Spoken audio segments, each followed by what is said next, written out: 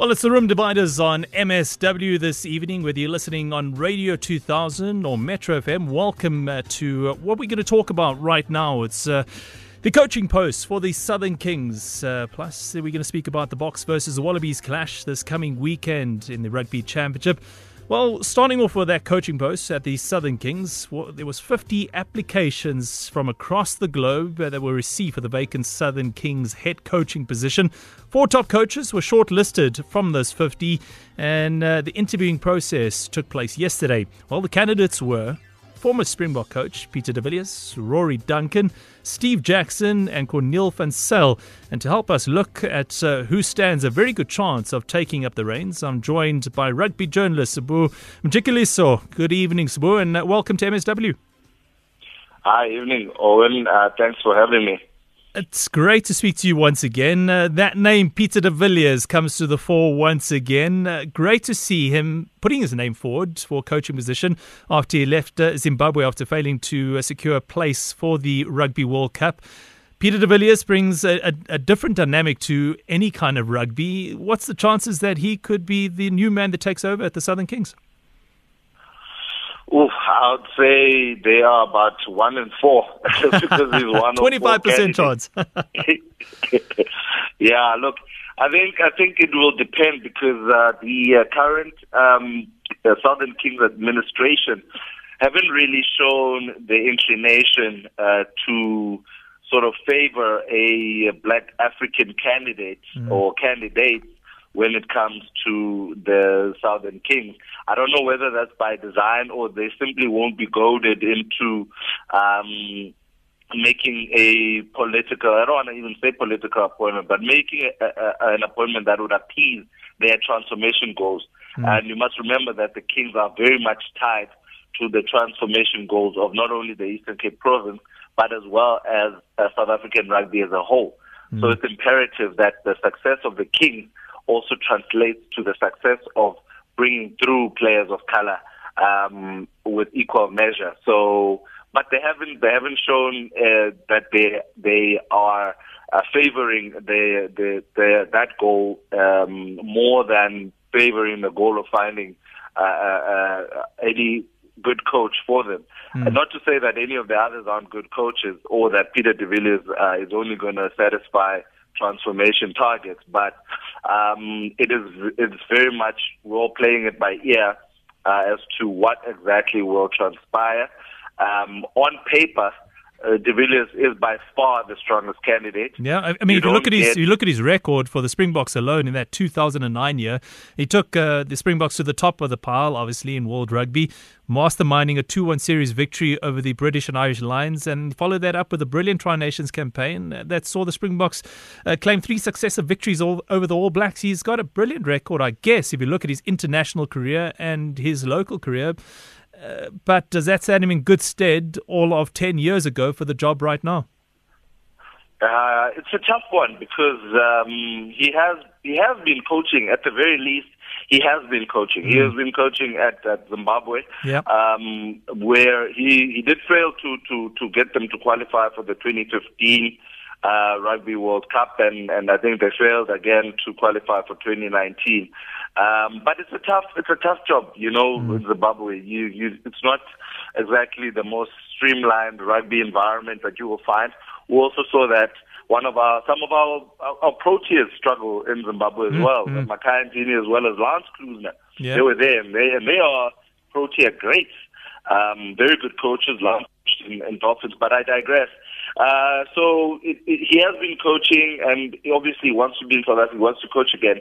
What I found with Peter is that given the right sort of backing, time, and space, you are going to get the results from him. And we saw that when he was coach of the under-19, led them to an under-19 World Cup, led them to the under-21 to an under-21 World Cup, which then laid the platform for Jake White to win with the under-23s and therefore the Springbok team in 2007. So it was pretty much the same kind of crop, growing up with Peter de Villiers and then being handed over to Jake White and handed back to Peter de Villiers.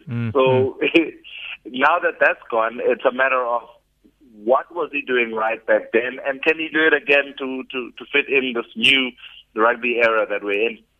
We're in conversation with Mjikeliso, rugby journalist, as we chat about who's in line to take over as the new coach at the Kings.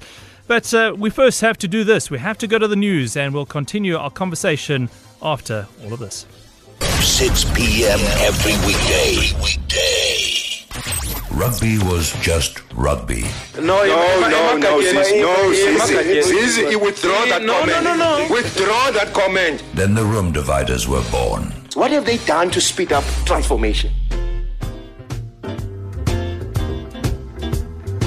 Well, it is a Tuesday evening, and on a Tuesday on MSW, on Radio 2000 and Metro FM, we chat all rugby and room dividers, and we're lucky to be joined online this evening by rugby journalist Mjikeliso as we take a look at the vacant coaching position to be filled hopefully this week. We'll find out soon enough at the Southern Kings.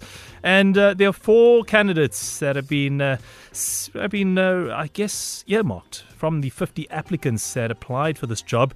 Peter de Villiers, Rory Duncan, Steve Jackson and Cornel van Zyl are the 4 names that have been put forward, and we could be seeing one of them take that hot seat left over by Mr. Davids.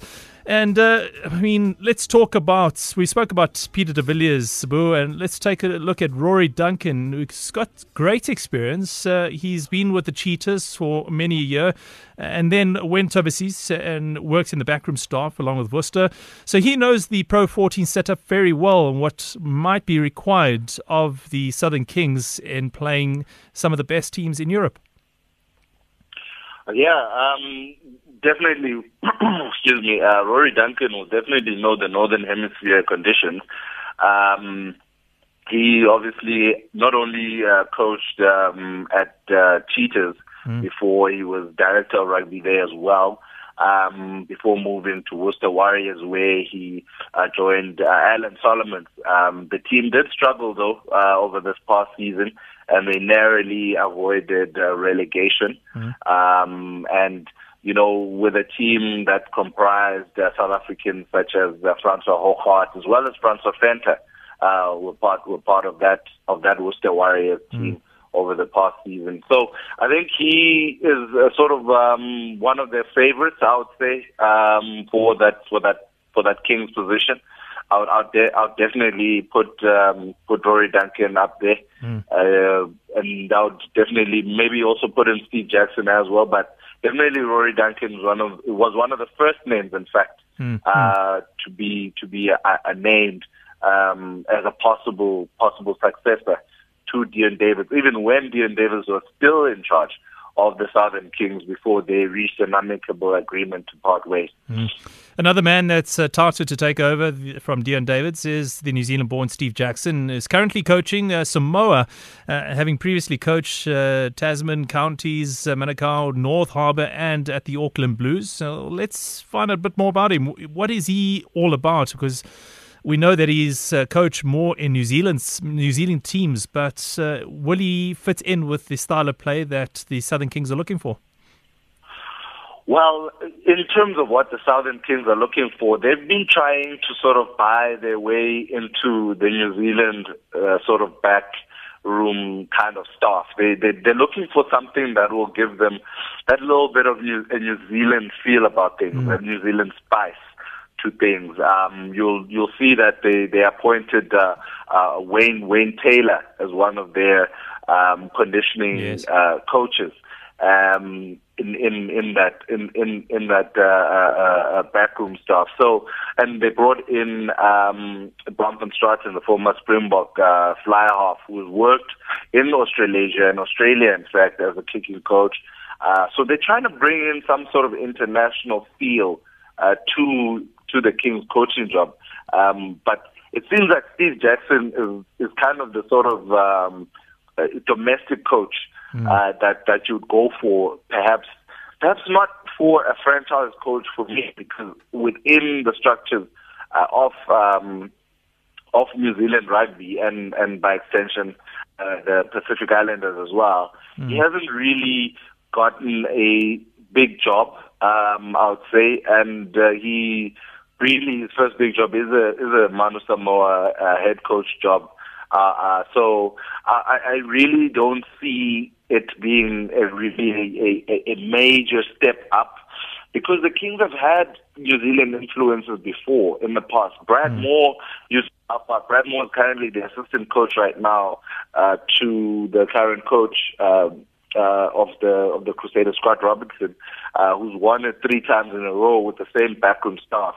He used to be at Kings. You think of Carlos Spencer. Carlos Spencer's with the Hurricanes. Hurricanes almost knocked the Crusaders out of Super Rugby in the semi-finals against Brad Moore and them. And he is part of John Plumtree's coaching staff. So they've had bigger names than Steve Jackson. So for me, it would seem like a little bit of a step backward. And like I said, the New Zealander Wayne Taylor is already there as a conditioning coach. So unless you're gonna bring in a big name coach from New Zealand, I think Steve Jackson, whom you're probably gonna have to pay out of his contract with Samoa and give him some big bucks, I think you're probably gonna. It's a bit of a downgrade in my view. And last but not least, man that is the forwards coach at the Free State Cheetahs, Cornel van Zyl. He's a man who's got lots of playing experience. He represented the Pumas, he represented the Cheetahs before going over to Treviso in Italy, where he played for 8 seasons from 2007 through to 2015, before retiring as a player to become that forwards coach at the Free State Cheetahs. So he's got great experience on the field of play, but has he got the credentials as a coach to lead a team like the Southern Kings? Yeah, now therein comes the big question, because when I was leaked the initial shortlist, when I was leaked 3 names, I wasn't quite sure whether it was Corne or Cornel Jackson that was on that shortlist. So I kept scratching my head, and then asking around, and the guys were saying, no, it's definitely Cornel van Zyl, who's currently the forwards coach at the Cheetahs. And he doesn't have a hell of a nice guy, I'm told. And he did play 140 odd games for Benetton in Italy, and played 8 to 10 tests for Italy, and was part of the Cheetahs Currie Cup team from 2015. But again, everyone was surprised to see that he had made the list of head coaching candidates at the Kings.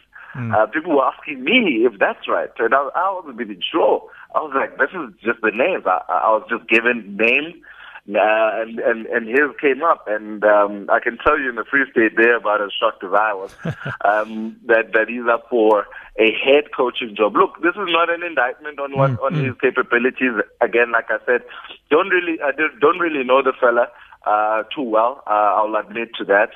But he must have done something, which I'm very unclear as to what it would have been, that made him, as part of the candidates to be the coach of the Kings. And look, for me, if you're the Kings, right, and you have this Pro 14 platform, and this year they're about to cash in on a new TV rights, Pro 14 TV rights deal, and in Britain and Europe, by and large, they don't have the financial problems that the Southern Hemisphere has in terms of financing the sport. So that money is going to be very, very good. I mean, we're talking somewhere in the region of 40 million euros here, which will translate to a lot of money in rand. You have to multiply that by close to 16 rand to get close to the number that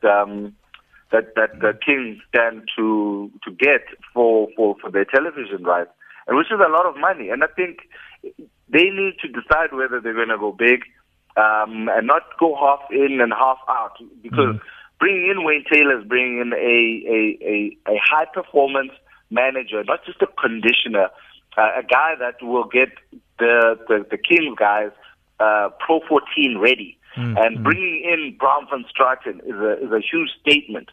And there's been talk that Will Zanger might come in. Again, he was coaching in Germany, highly regarded in the skills department. Of course, He was part of the 2009 Sevens team that won the World Sevens Series for the first time. You need to cap that off with a good name. Peter de Villiers was coached internationally, or failing which, I would have said, let's go for Robbie Deans if we want that New Zealand element. But bear in mind, Peter de Villiers did hone his craft by being a wily coach against New Zealand teams. So be careful you're not buying something that can be coached against. So you need to be careful you're not peering over your neighbor's house, wishing for their car or their mountain bike, whereas you can easily get something of a different but better variety here at home in the shape of Peter de Villiers, who has won 5 tests against the All Blacks, who has won 2 away tests against the All Blacks, which is more than any other Springbok coach can say that they've achieved. Talking about Pro 14, what's the rumours going around that the Pumas are possibly looking for berth in that format of rugby? Look, one thing I can tell you about the Pumas is that they are always sniffing around franchise rugby. There has been talk that South African teams, there might be more South African teams, South African franchises, top sides to join the Pro 14 ranks. Like I mentioned, the money is good. The audiences are great. The travel is brilliant for players because there's no crossing of time zones, and most people feel like our race has been run in Super Rugby. It's become highly unlikely that we will win Super Rugby again. We're hemorrhaging talent to Europe at a scary rate. So it's becoming almost untenable. It's a one-horse race in the Southern Hemisphere by and large. So a lot of people are saying that South Africa's next destination should be the Pro 14. The Pumas, like I said, have sniffed around before. They wanted the Kings franchise in Super Rugby. They had a major pitch where they wanted to unseat the Kings as the 6th South African franchise. Of course, they're very ambitious union up in Nelspruit, and them and the Griquas have put themselves forward. They've been in talks. I saw a report on Wales Online. They've been in talks with the bosses at Pro 14, trying to get a deal together where they can maybe make it a Pro 16. Like, who knows? But I'll tell you, if 2 slots do open up in the Pro 14, don't be surprised if the likes of the Sharks, Bulls, Stormers who are cash-strapped like you will not believe. The Western Province Rugby Union are in the mire. They're in mud at the moment when it comes to their finances. So don't be surprised if the traditional South African unions, they bite the arm off the Pro 14 bosses just to get a piece of that pie. There's no doubt about it. Very interesting what's happening with the Pro 14 indeed. But so we're just going to go to another break. We're going to have to look at the Springboks ahead of the Rugby Championship opener against the Wallabies at Ellis Park this coming weekend. And I'd like to delve a bit more into that, especially with Rassie Erasmus about to announce his matchday squad tomorrow. So if you want to have a say on this, all you need to do is give us a call on 089 110 3377 or 089 110 2000. Remember, you can also leave us a WhatsApp note on 060 584 2250. Well, the international rugby season kicks off this weekend as the Springboks will start their 2019 Rugby Championship campaign against the Australians at Ellis Park in Johannesburg. And Rassie Erasmus will announce his Springbok match day squad tomorrow. But there have been a couple of injury concerns within their camp, as well as to the captain and their winger. To talk about this, we're joined on the line by Sabu Mjikeliso, a rugby journalist. Sabu, it's going to be an interesting time tomorrow as Rassie Erasmus names his first match day 15 for the Rugby Championship. We know that Piwe Diante has been ruled out for the first game and Mjikeliso is also out. So what do you think this match day squad is going to look like? It's going to be very, very tricky.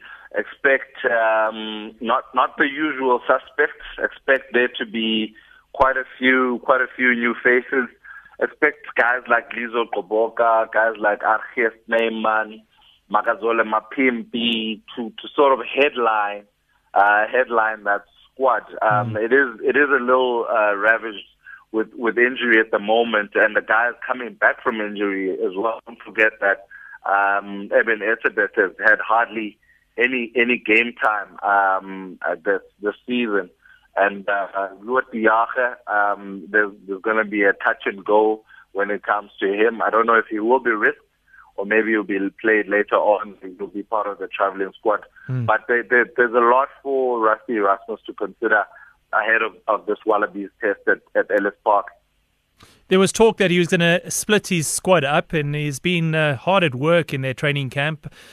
He's going to have a squad here in South Africa for the match against the Wallabies, and then he's sending a squad overseas to New Zealand ahead of that game against the All Blacks next week. Yeah, that's right. I know that Ron Smith did the same thing. I think 2007 and as well as 2011. I think it's definitely the way the draw is set up, two away games, Argentina and New Zealand. Definitely not easy places to travel on a regular season anyway. I think because of the compressed rugby championship, it does make sense. And also it gives guys a good opportunity, a fair fighting chance. You know, even if Rusty knew his first 15, there is no harm in chucking a few guys on a boat, sending them off to Salta and letting them play for their place in the Rugby World Cup, which is what eventually this is all about. I know there's a trophy at stake, but I'll tell you what, everyone will sacrifice this trophy for the bigger trophy later on in Japan. So there will be a split. The short answer is yes. There will be a traveling party, but what Rusty doesn't want to be misconstrued is that these teams are A and B teams. But obviously, if they are heavily loaded with the last year's first teamers in one team, then you won't be able to avoid insinuations that there are A and B teams. But it's very difficult, especially with so many positions that are still wide open. It's very difficult to say this would be your A team and this would be your B team, because, I mean, your Eben Etzebeth and your Lot Diaches, yes, they're great players, but they've been injured. So on form, you say Arjes Neyman and Marvin Ory are A teamers. In the front row, the Stormers front row of last year was blown out of the water by the Bulls front row this year of Lizo Koboka as well as Trevor Nyakane at tight head and Scout Brits at hooker. So you can't really say. I think much will depend on which of these two teams will Dwayne Vermeulen and form a part of. My suspicion is that he'll probably travel, maybe so that he can soak in that clash against the All Blacks. Of course, we're opening our account against Japan, I think the 21st, if I'm not mistaken, of September. Then Mjikeliso is currently staying with the team as he continues his rehabilitation from a knee injury. He's still the captain, but in an off-field capacity. So, I mean, who's going to be then leading this team out at Ellis Park on Saturday? I mean, we've got the likes of Malcolm Marx in the team, Eben Etzebeth, Pieter-Steph du Toit possibly, and the Beast and Tawarira.